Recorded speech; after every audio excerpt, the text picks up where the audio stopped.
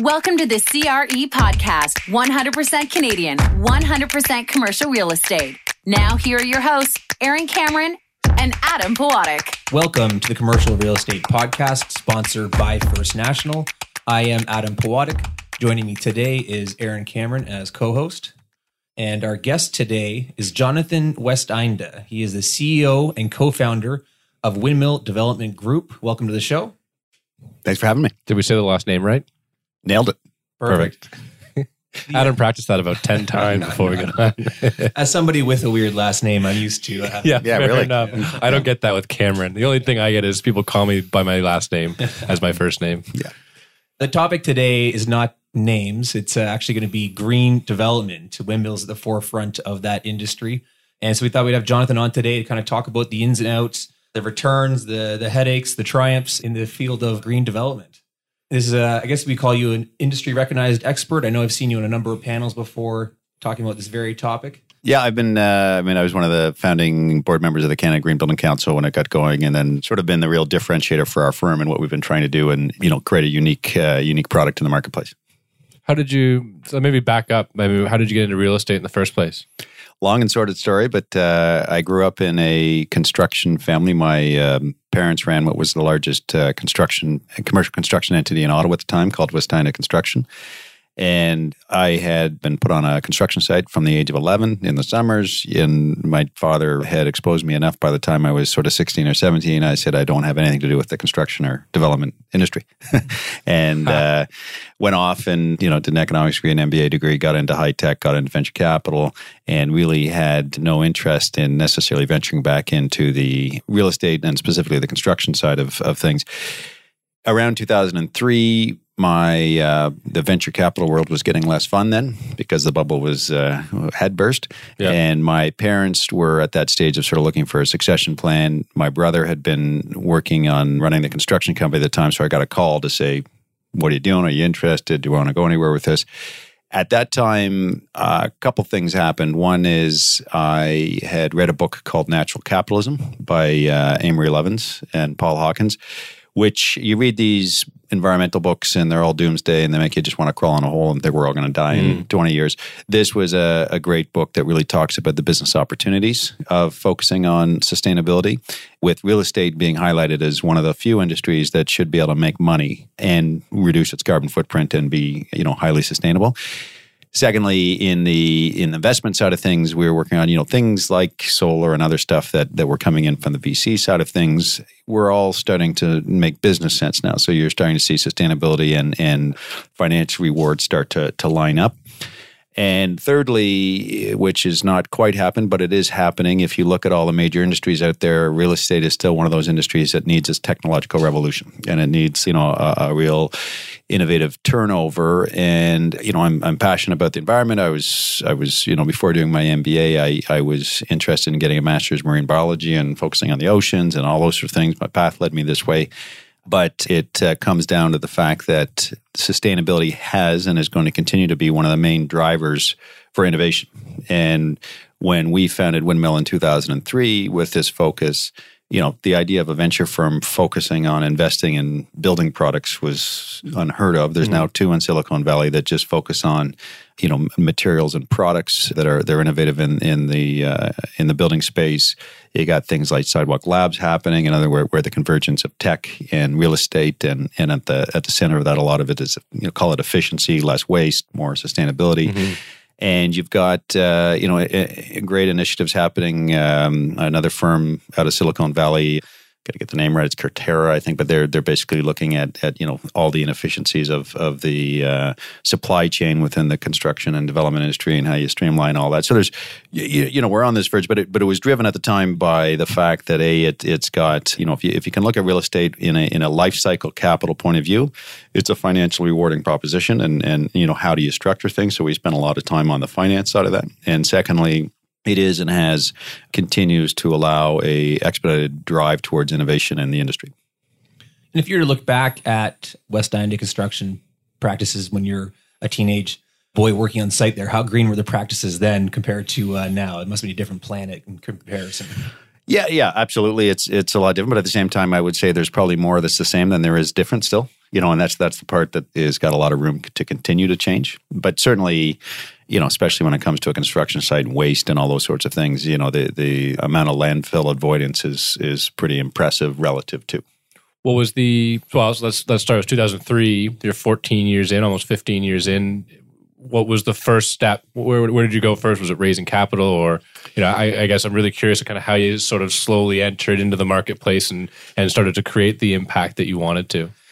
Yeah, so the challenge at the time was when we were looking at what to do with Westina Construction, neither myself or my brother had any interest in taking over a construction business. And so we sold that business to Aecon and sort of said to my parents at the time, take the money and run. Good luck. Hope you spend it before you die. And really looked at, I was coming at more from a venture background. So really looked at Windmill as a startup. And we did, we had to create the full business plan and went out and raised third-party capital to get this entity going, which in real estate, where balance sheet is king, it's a tougher proposition to get going. Are you going to developers? Are you going to real estate people to start with, or? So at the time, the goal was to go to what was thought of as the best, architectural firm in the country at the time that focused on sustainability, the best engineering firm that focused on sustainability, the best, and getting an aggregation of service providers who were all like-minded, and we'd go punch out a bunch of projects, right? That is largely where we raised our initial money. As happens in that industry, people got bought by Stantec and others, and it sort of changes their purpose, changes their core, their motivation, and the sort of higher level thinking on things we were trying to achieve, dissipated, and so since I bought all those shareholders out and back to sort of a fairly closely held initiative, and then we're raising money on a project by project basis. But our first project, we didn't start this as a typical developer will build a house, make a bit of money, build two houses, build three houses, or they're a pension fund, coming down. We, our first project that we really undertook was Dockside Green, which was a $800 million project at the time in 2004 through a competitive process. Small project. And that was, again, a testament to the fact the vision was pretty clear. The project, we also weren't geographically ring-fenced. We sort of said we're going to go where the political climate is right. When we formed Windmill, it was a Liberal government at the time, and they were talking about putting in place a carbon trading program then, which then got blown up for 10, 12 years, however long it was with the Conservatives.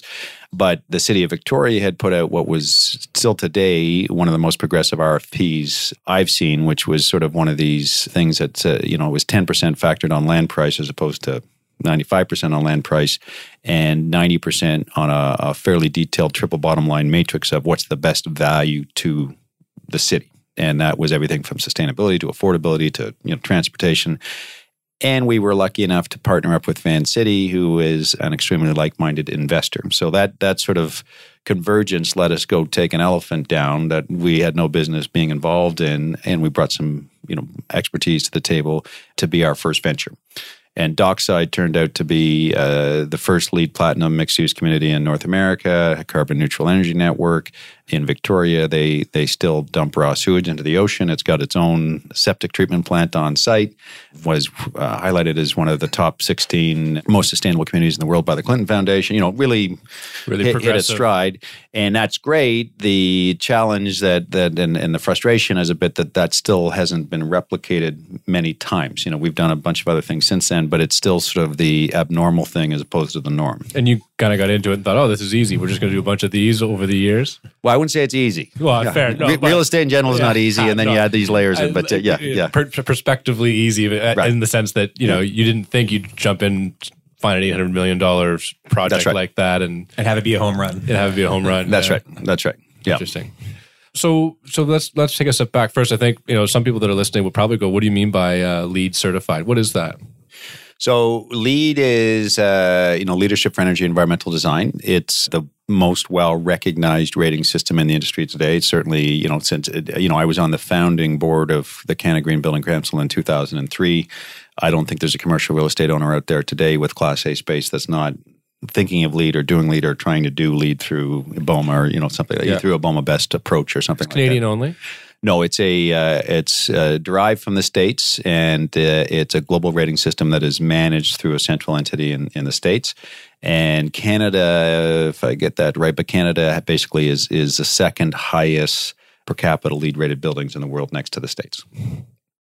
And so, what does it get you? I mean, I guess I know just from walking into buildings, you see the little logo on the door, and there's platinum and gold and silver. And what's the difference? One, and what does it benefit you from as a landlord? How does it benefit you as a landlord? Aside from the obvious of sort of probably cheaper expenses, cheaper carrying costs. Yeah, and it's different per sector. So let's start with the commercial sector because that's where it's got the most take up. The LEED as a rating, that's part of the thing that's confusing is you can get a LEED bronze or a LEED gold or a LEED platinum, but they could be very different things because it's a matrix of points. So you could focus heavily on, very, very high energy efficiency and not so much, say, on water conservation and still be a LEED platinum depending on the ratio of points. So every LEED platinum building is not the same. Okay. But generally, it's speaking to the fact that when it comes to the key matrices or key areas of energy, water, indoor air quality, and materials that are used in the building, as you go up the scale, the more sustainable they are, the less waste or landfill, and the lower the impact on the environment. The beginning point of LEED was friction a bit in the sense it's just going to cost more money for everybody. And the industry is, this is an industry that's driven by volume solutions. So whenever anything's sort of the anomaly, it will be more expensive. When things become the norm, they just sort of become normal cost. So LEED, when it first got going, was something that, the discussion was always about, okay, LEED Platinum, 10% more expensive, 15, what is it? But it was always sort of triggered as the more expensive. And that had two faults to it. Well, one is because it was sort of products and services and things like that where everyone's kind of going through their own learning curve. But second was just how you looked at those finances. So the finances, when you're looking at things like saving energy, you're looking at a life cycle saving. You're not looking at a first cost saving. So how do you monetize that? And the tools in place for a developer to be able to monetize the fact they're going to spend 5% more upfront, even though it had a great payback over 7 to 10 years, it still didn't mean they're going to get that money in their pocket. There's, fragmented rewards as far as tenants and all those sorts of things. So initially that was sort of the barrier, was just how do you get over this cost cycle? What came, sort of driving largely out of left field was tenants saying, it's attractive to me. It's attractive to us. It's our workspace. It's old age. And our employees like to see it. You may be able to attract better talent potentially, right? And it comes down to the time and time again stated thing that the real estate's only 10% of your cost, or 20% of your cost. The rest is all your employees and productivity. And so you create a better work environment that creates even 1% increase in productivity, and you've more than paid for anything that relates to that. Yeah. But the problem with all those, again, in the larger scale package, if you take away split incentives, it's a winner. It's a case of who's paying and who's winning. That's always sort of the problem in getting the math delineated. And the timing on the payment, of course. Yeah.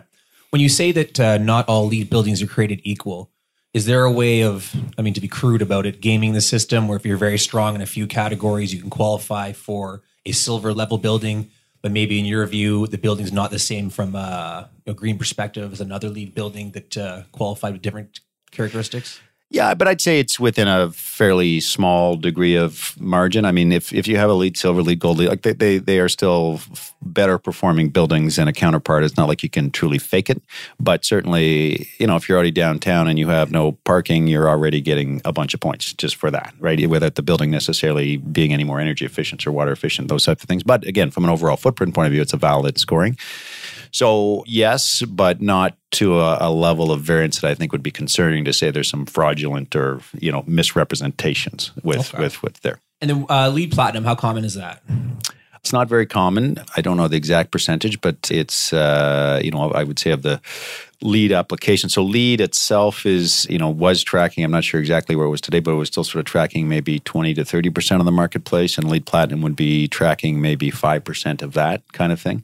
So it's a bit of a rarity. It takes a lot more upfront thinking. It takes a lot more thought on, again, that life cycle financial payback and how you can, because it definitely is more expensive. You can't take away, it's a higher first cost. It's got a positive, we always look at things in the sense that it should have a 7-year or better positive life cycle payback. And if it does, we'll find ways to monetize that and ensure that the money gets back in the right pocket and everybody wins. And we're recording right now, as I'm sure we've mentioned on the show before, in Toronto, just north of what we're calling the South Core, where a lot of new development's going on. Those buildings down there, I got to imagine they'll be LEED at some level or other. When they come on stream, will that improve the stock of LEED availability?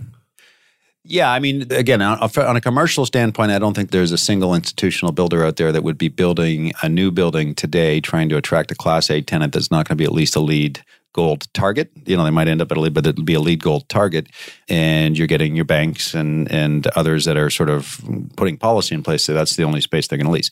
So that is great. But the reality is that the new building market is give or take 3% of the building stock. It's the existing building stock. If we want to think of a global environmental footprint, that's the real opportunity, the real challenge, where there's less activity. And with LEED has an existing building certification program called EBOM, which is starting to get more traction.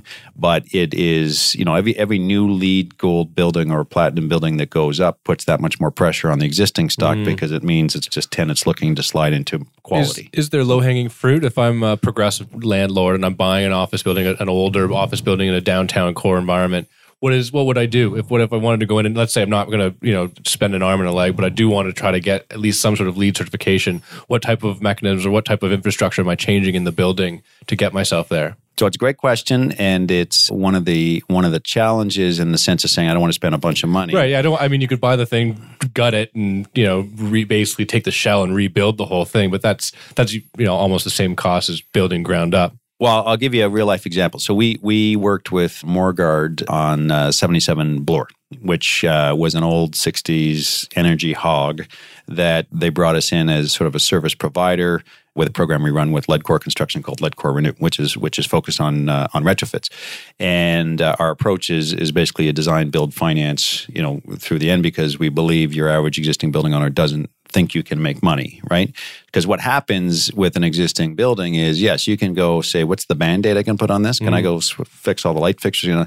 Great, but you've got 15, 20-year life cycle systems in there that are going to have to get replaced at some point. As soon as you take all the low-hanging fruit away and the high payback stuff away, when you got to fix that bigger stuff, there's no payback on that. So, or it's a 40-year return, or it's a 40-year return. You look at, yeah. So when we started with Morguard as an example, we said, one of the rules here is we can't be driven by amount of capital. We can only be driven by return. So if that means it's, a $2 million or a $30 million check, that doesn't matter as long as you're confident the return can be the same or better than what you're making right now on the building. So that came up with 5 scenarios. So the first scenario is what's the Band-Aids? Fix the lights. Aerator faucets. Tweak the HVAC system, all that sort of stuff. Low volume toilets, that kind of stuff. Some of that stuff. But it doesn't touch the fact it's an envelope with single pane windows, it's an old HVAC system, all that kind of stuff. And so that would have meant spending something in the range of $3 to $5 million, which would have gotten your energy performance up about 20%, but was basically a throwaway because all your main systems, you're still in a 10-year cycle, you're going to have to replace all that. And so we went from that scenario up to, there was 5 different scenarios, up to a 5th scenario, which is essentially gut it, replace the envelope, replace the HVAC system, get closer to a 50% energy efficiency, get to essentially renewed life cycle completely of the building. And that was closer to a $30 million check. But that return on it was able to deliver a much higher return than what they were getting on the building. One of the main things, and you're seeing this happen in a lot of buildings, is the business case goes now well beyond just sustainability, but the optimization of space. A lot of these buildings were designed in a way that weren't optimal for how we occupy space today. The winner here was a HVAC floor, a mechanical floor that's no longer needed, once you start putting VAVs. So we turn that into new office space. Little things like replacing windows on the ground floor of Bloor at, $300 a square foot rent and putting the new glass on the outside of the columns instead of the inside and gaining that extra square footage of rent. Sort of really going through a true optimization program of how do we not only get the highest performance environmentally, but also now on a square footage yield and a new, sort of usage pattern. So the question, when people ask that question, the answer is you're spending an arm and a leg. Yeah. Well, no, it's a driven, like if you take a patch of dirt from a new development point of view, you look at it and you bring all the money to the table and say, how can we get the highest yield out of this patch of dirt, right? And the amount of money isn't really the issue as long as the return is there. And that mentality has to come into a lot of the existing building stock and treating it like it's a new project, right? And it's not so much spend an arm and a leg, it's how can I get my highest return? Right. And that there's no shortage of money in real estate. It's taking that mentality to the retrofit market. Because there's a shortage of yield. That's the real issue, right? That's right. Make it work, then that's right. People are into it. What other things are you seeing in the industry then, if we just keep going on ways to, with a focus on sustainability and environmentalism, that real estate owners that people should be focusing on? Like, what kind of other stuff are you recommending when you are doing your consulting? So there's, it depends on, again, the style and type of development, but certainly there's increasingly a focus on district energy, on broader scale What does that mean? So that's taking, instead of just plugging into the grid, it's taking, so existing shopping centers are going through a bonanza right now of intensification and revitalization, and adding 3 to 5 times density to what's there, and creating essentially a closed energy network that is able to drive, and that's often a combination of some renewables, some geothermal, and some sharing of heat between different uses of residential and commercial, and really being able to get kind of a matrix of development. So we're just working on a project in Ottawa that we initiated called Zibi, which is a 4 million square foot urban infill mixed use development right downtown Ottawa, that we've designed a carbon neutral district energy system that will be a combination of using waste heat from a neighboring industrial plant, geothermal, run-of-river hydro, renewables, other things, all tied into basically an integrated grid that allows the developer or owner basically to be its own utility. In this case, we've partnered with Ottawa Hydro, so we have them as a 50% partner. But that sort of drive towards, as renewables and all these sorts of things are starting to pencil and make sense independently, it's taking, and that's a lot of areas with sustainability, sort of taking your revenue streams from your real estate. So if you just focused on the fact, okay, if you have a commercial building, it's rent, how else can I make money? Well, if I can now be the energy provider, okay, there's another revenue stream. If I can now deal with commercialization of how I deal with the waste and composting and create a bit of a different business structure, there's another revenue stream. So there's a little bit of kind of trying to get to how to monetize waste in all extents and make different business lines out of that. What frustrates you the most in this process? Or going through this, as you really are, I think, trailblazing to a great extent. What frustrates you the most? Well, one that it is still not the norm, that this is the standard approach thing. I would say that the system is to blame in the sense that the planning process, the finance process, when you get a deal going, you're just so bogged down and just ticking the boxes nuts. You don't have any time to really focus on creativity and a lot of this stuff. None of this is rocket science, but it does take someone who, especially established real estate developers who've got a system, they're making money. It takes a bit of saying, I'm going to go back to school a bit here and go through a learning curve and learn how we do things a little differently. Why bother? I've got my yield. I've got my machine. So that's right. It ain't broke. Why would I fix it? Right? That's right. And that is, so that's lost opportunity. But I'd say it's lost opportunity in the sense of both from an environmental point of view. But again, I'm a firm believer that if done right, this improves yield. And if you look at it from the point of view, this is an investment in improving yield. That mentality is, most people just don't see it that way, and because there has been more stories, I think, of people saying, well, it just cost me more money, and not because two things happen. One is they don't know how to measure properly from a life cycle point of view of how is a savings and how do you make that flow into the right pockets. And secondly, what is the bigger thing is that often it gets added on too late in the game. So you sort of say, okay, we're 3/4 of the way through planning. Oh, wouldn't it be nice if we tacked on the fact we're going to talk about being sustainable, right? And this is when your design's 80% done and all that, and it's just too late. And so that just ends up adding more cost, more money, and it does become... Then it doesn't make sense. It doesn't make sense, yeah. Is there a profile to the landlord or developer that is more open to these types of conversations? I'm imagining sort of more of a pension fund, life co that are really long-term holds. They're developing for a 50-year return that would look at this. So yeah, that makes perfect sense. Versus some of developers or landlords that are really, they may sell it in 2 years or 3 years. So it doesn't make as much sense because they're not going to earn the return over whatever your projected duration is. Yeah, I mean, it's another quick story, but Doug Pierce, who was the former CEO of BCIMC way back when, I remember we were talking to him about something we were doing, and you think of these pension funds as which they are. They're huge, large bubbles of money, but they all come from grassroots sources. And so Doug Pierce had said to me, I just had one of my board members ride their bike over for our board meeting and telling me I have to figure out how to be more sustainable and how we invest our money. I don't know what to do with that, right? But the point is the pressure was coming from the grassroots sources. And so for pension funds, you have both the source of capital putting pressure, but then also, yes, the product that they're owning, they are thinking long-term. And sustainability definitely is a long-term game, and it's a definite long-term investment return game. So that's one source that is naturally kind of falling in place. And CalPERS in California has been one of the leaders, in investing in sustainability. Then you go down the chain, to the different groups. And I would say most of it has been driven by market pressure. So that's why, in the commercial marketplace, you've seen more happening because tenants have been demanding it. So landlords are reacting and, trying to make that happen. Less so in the residential space, just because, again, it's fragmentation. There's no real points of high pressure. And, especially in a hot market like Toronto, you'll sell anything. It doesn't matter what it is. In the condo market particularly, right? Yeah. What about REITs have to worry about monthly distribution or quarterly distributions, and their timelines might be a lot tighter in terms of projected forecasting? Yeah, so again, REITs and increasingly more so REITs are getting, REITs, pension fund, they're all going vertically integrated and getting more and more into the development game.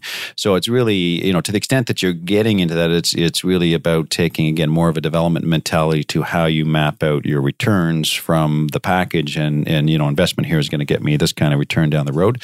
Certainly there is the quarterly driven challenge, again, the short-term thinking that does change behavior. And that's especially when you get to the existing buildings. And we talk, your idea of really doing a monster retrofit usually comes down to the fact that, the pressure points with the property manager who's been given a budget of 3% a year of the building, and you show me how you're going to green the building with that budget, right? And that's just sort of, and if not, it's going to eat into quarterly dividends. And so it's got to have the story to it to say we're not taking 3%, we're taking 15%, but that's going to take the life cycle of this building, and improve the yield over the next 15 years, or improve the saleability of it, even if we sell it, after maturity, after we finish our program in 3 or 5 years.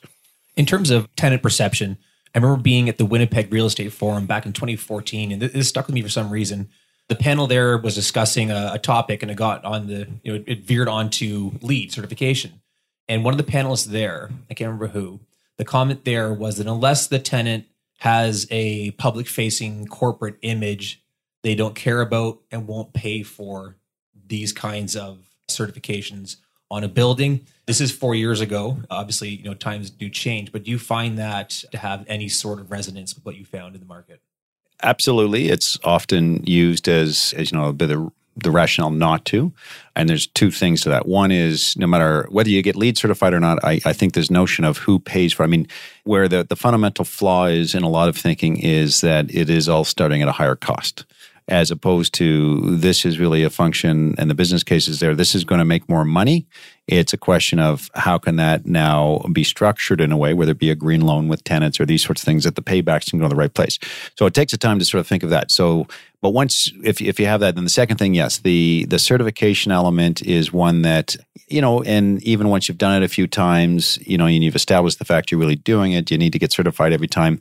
It's really an authenticity thing. And so if there's a way you can show it's authentic, and the best way to show it's authentic is data, that you're actually achieving these things, you don't necessarily need the certification. But for most relationships in real estate, they are not always known quantities and all that kind of stuff. So it becomes the authentication, metric that says, okay, we said we're going to do this, we did it, as opposed to we'll show you data in 2 years after the fact to show you that we actually, achieved what we said we were going to do. I know you're active in Toronto and Ottawa. Are you active in smaller markets as well? Not at the moment. We've developed in Victoria and Calgary and, broader Ottawa area, broader GTA area. But right now, the focus is really just Ottawa and GTA. So I guess the next question might not exactly relate, but in markets that aren't, on fire, do the condo purchasers see value in these kinds of add-ons to their buildings? So, condo, and we've obviously had a lot of experience in marketing condos, and it speaks to what is sustainability. So when we started, it took us a while to figure out what is the message that hits, for the condo buyer. Certainly we started with the fact that, hey, you can save some energy. And it's true on a commercial bill. Like the metric of energy is not meaningful enough to really move the dial. It's interesting. Does the condo buyer, they're not crunching these numbers saying, hey, if I'm saving $30 a month and, present value that over the 10-year ownership period, like they're not going through that. Right. And it's killed by, if you have 10% more common elements, they love a pool and all that kind of stuff. Well, that's far more expensive than, saving a bit of energy. Where it really hit, and this was sort of the evolution, I would say, of where the sustainability, evolution went 5-6 years ago, was health and wellness. So we're focusing on the fact that, there's no off-gassing. All our products are ones that improve indoor air quality, natural lighting, all these kind of things that improve your wellness. That was the real trigger that worked for us from a marketing point of view, on the condo point of view. I would say that, further now it's really about social sustainability, and what is it that you're creating as a fabric, sort of create instead of just being another building in the marketplace, a real community building, place that's building community by virtue of the mix of uses, the sustainability elements, whether you're incorporating some affordable housing, all these sorts of things. But when it comes to the condo market, I would say that it's challenging in the sense that first and foremost, no matter what it is, and it's true of any real estate, location still is king. So you have to have the right location. If you have a bad location and say you're green, doesn't matter. They're still going to be drawn to the right location. So then it's a question of, okay, if you're in the same location, you're in an A location, you got a guy across the street you're competing with who's in an A location, people we know are not going to pay more for green. So how do you differentiate yourselves from, one to the other? And that's where we've really succeeded in saying, okay, we are going to be a LEED Platinum building. And guess what? Your price point per square foot and your common element costs, all things comparable, are exactly the same as a guy across the street. However, in this case, we have amortized the savings that are going to be realized through what I'll call a green loan, which I get into, through the condo fees, which are structured such that our costs, our premium we had to achieve those savings are amortized in your condo fees, and that expires in 7 years. So instead of being in a structure that's set up that you're just going up in condo fees, you've actually got a structure that expires, and you can see your fees go down on one element in 7 years. Interesting. So you've got a product where you're saying, listen, we got a LEED Platinum, which to you means health and wellness primarily from a condo point of view, same price point, all those other things, and some benefits from a financial point of view down the road.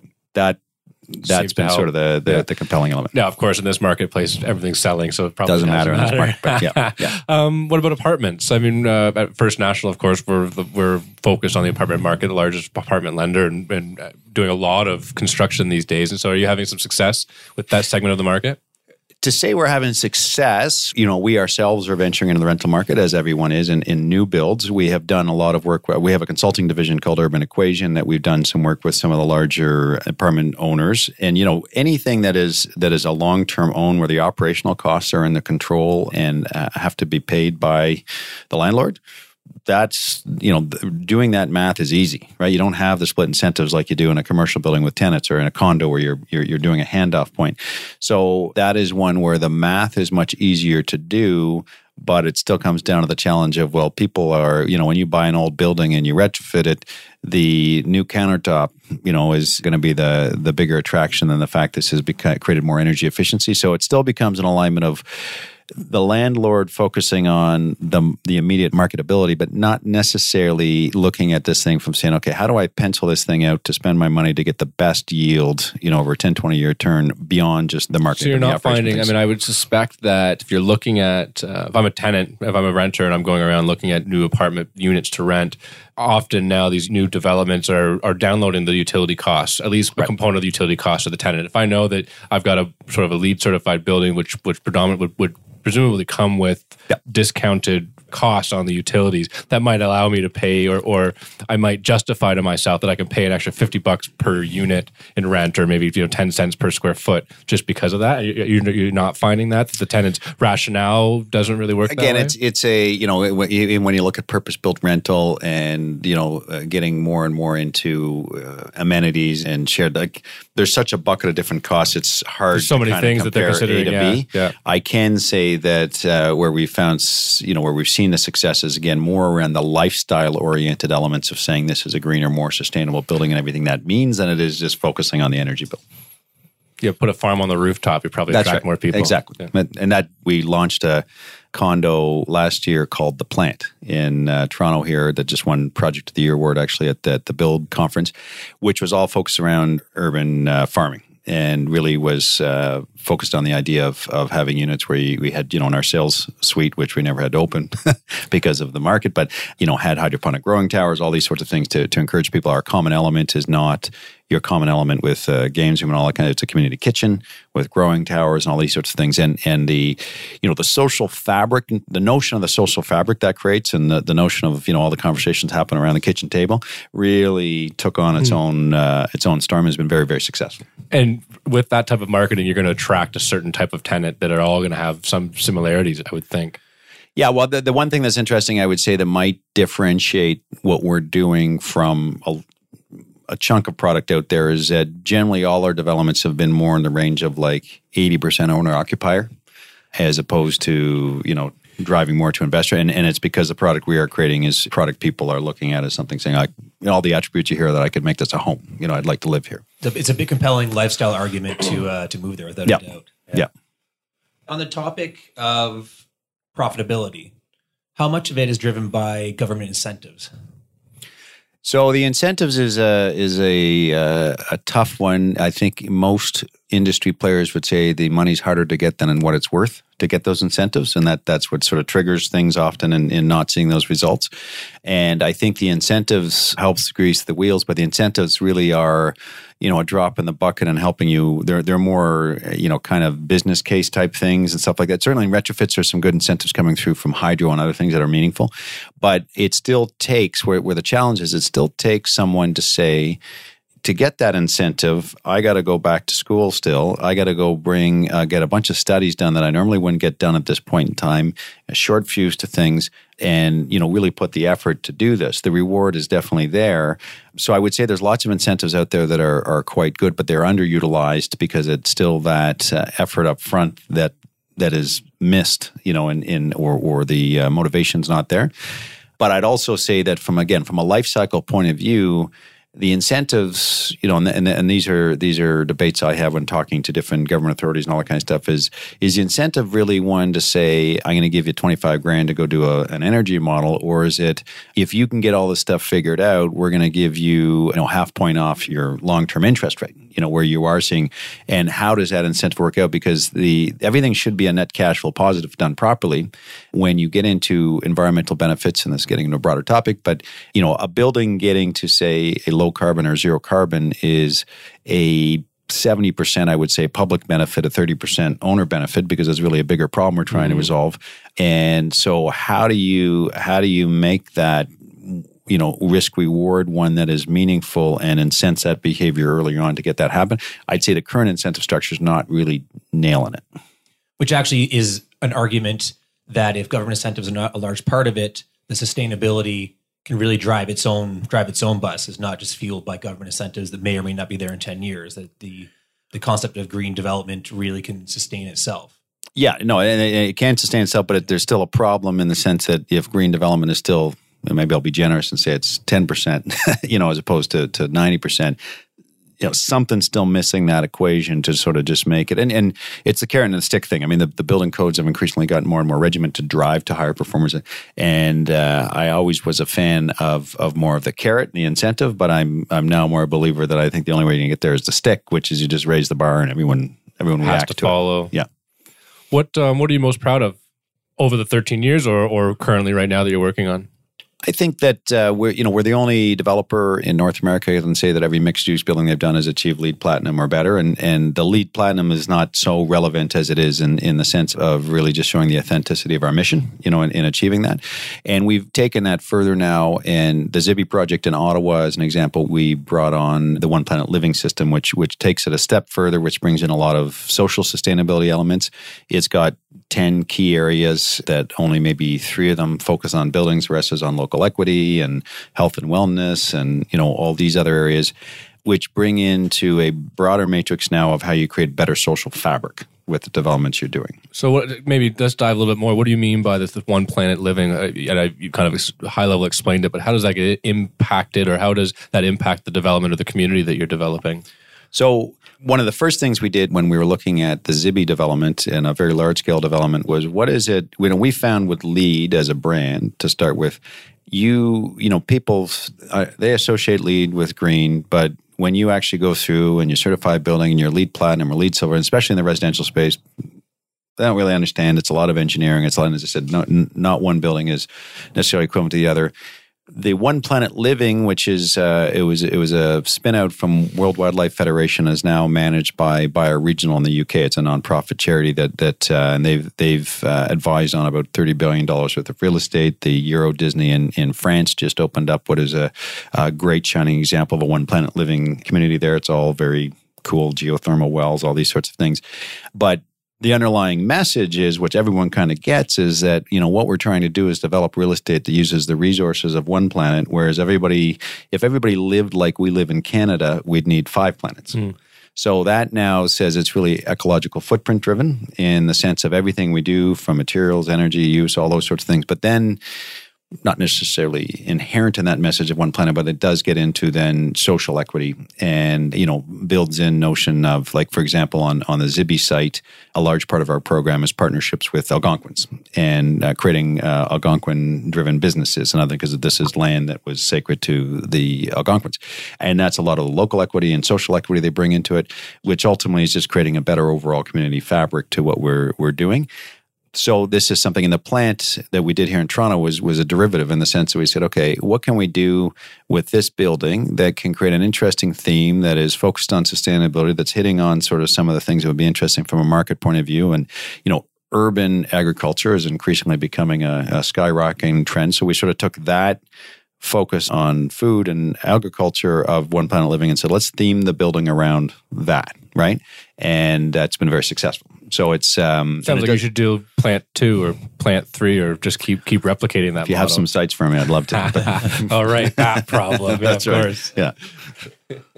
What technology that's currently at, they call it a concept stage, it's near term, but by no means at the marketplace, do you think is going to be the biggest game changer, or you're the most excited about, or is even just the most out there? So first of all, I'll start with I'm a believer that Back to the Future is better in the sense that passive technology is your best sustainable technology. So when before the air conditioner and we figured out how to heat and cool things more passively, that's still our best technology, right? So how much of the Back to the Future can we figure out? But then as we get into what are the newest, latest, greatest technologies, I would say on a building front, certainly it's about really data points, like just the infiltration of data into everything, so exactly what's happening anywhere, anytime in any building. So you can essentially start monitoring and controlling and making your building very smart. And that's why you're getting people like Google through Sidewalk Labs, who we're consulting with them on the Quayside development on the sustainability front. IBM, other guys, they see the building industry as the next nirvana, right, as far as data goes. So there's an element of the smartness of buildings and what that entails, and that even then gets down to your materials and those sorts of things.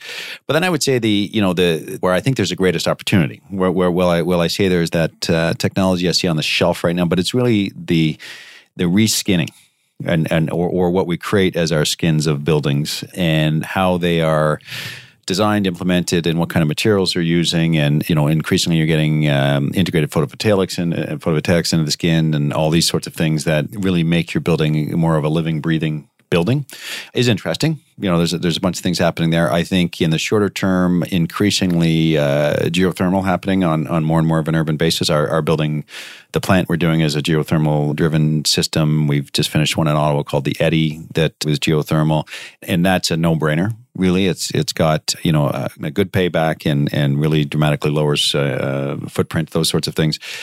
And then I would say just the different types of materials. Another one that's kind of neat is coming out, which is this phase change glass. It's back to the envelope again, but like View Glass is one that's becoming very popular, where it basically adjusts tint to time and day, and that it's amazing how much impact that can have on heating and cooling, controlling. Because without that, unless you spend a bunch of money in blinds and you close it, then you just your heating and cooling runs wild, and you can't really control that. So it's an integration of all these things, but it's all these tools that needs to come to one control point, and that's really back to how smart is your building and how effective are the data points of your building. Which will also likely accelerate older product being obsolete that much faster by comparison. Yes. Yeah. Before we started recording, you were talking about one of the major challenges is really getting ahead of the development planning. And so what are you doing to tackle that and really getting in front of these developers before they start making any major decisions? So we've seen, from our existence as a company, as I said, where we've had our most success is when we've had aligned capital with aligned vision and, the right thought at the table early on that's let us really win at the end, both financially, timeline. Certainly in the development industry, time is a major factor, especially when you're going through complicated approval processes. And, also been frustrated by the fact, as I've mentioned a few times, this is sort of the anomaly versus the norm, and how can we make a broader impact? So from our point of view, we're looking at a hybrid of our consulting firm, Urban Equation, which works with a lot of developers and Sidewalk Labs and others, and our development firm that has been the soup to nuts developer, and sort of saying, how can we combine that and try and make more impact with more developers and bring the right tools and knowledge to the table at the right time, so it's not them having to go through the learning curve. So we have put together what we're calling the One Planet Living Impact Fund. We've licensed the One Planet Living program for North America for this fund. And it's, I won't get into the structure of the whole thing, but it's a very compelling fund structure that would have us go to a developer and say, you might not have been thinking about these things, but we're prepared to come and, you get the disincentive when you're the paid consultant. There's not always a lot of trust. There's still not a lot of time to spend money. So now you've got skin in the game. We're going to be skin in the game. We're going to invest our capital. And not only are we going to invest our capital, if we say, let's say the target, to make it simple, still a far-reaching goal, but we say this project is going to be carbon neutral. If at the end of the day you achieve carbon neutrality, our fund structure and our capital sources is such that it basically means our equity at the end of the day will be discounted to that developer. So they'll get a win for making it happen. And that's often, the big thing that drives the average developer is, okay, if I can get a better financial gain at the end of the game. So we've designed this whole system to bring the knowledge, the tools, everything at the right time, but also the incentive structure so that everyone wants to see that outcome happen. And so that One Planet Living fund structure is something we're just on the street with now and getting the different pieces together and hope to be able to talk, more formally about that in the fall. And if somebody wanted to reach out to you, how would they get a hold of you? They're welcome to email me at jonathan@windmilldevelopments.com. Also worth checking out the website. It's beautifully done. A lot of information there. A lot of exciting stuff on it. Jonathan, thanks a lot for coming in today. We appreciate your insight to what, unfortunately, as you pointed out, is only 10% of the market right now, but hopefully we'll have you on in a few years and we'll be talking 40%, 50% of the market, something like that. Yeah, agreed. It's good for all of us. Thanks for having me. It's great. Thank you for listening to the CRE podcast. The information from this broadcast is not to be relied upon as financial investing, professional accounting, or legal advice. First National Financial LP holds Financial Services Commission of Ontario license number 10514 and 11252.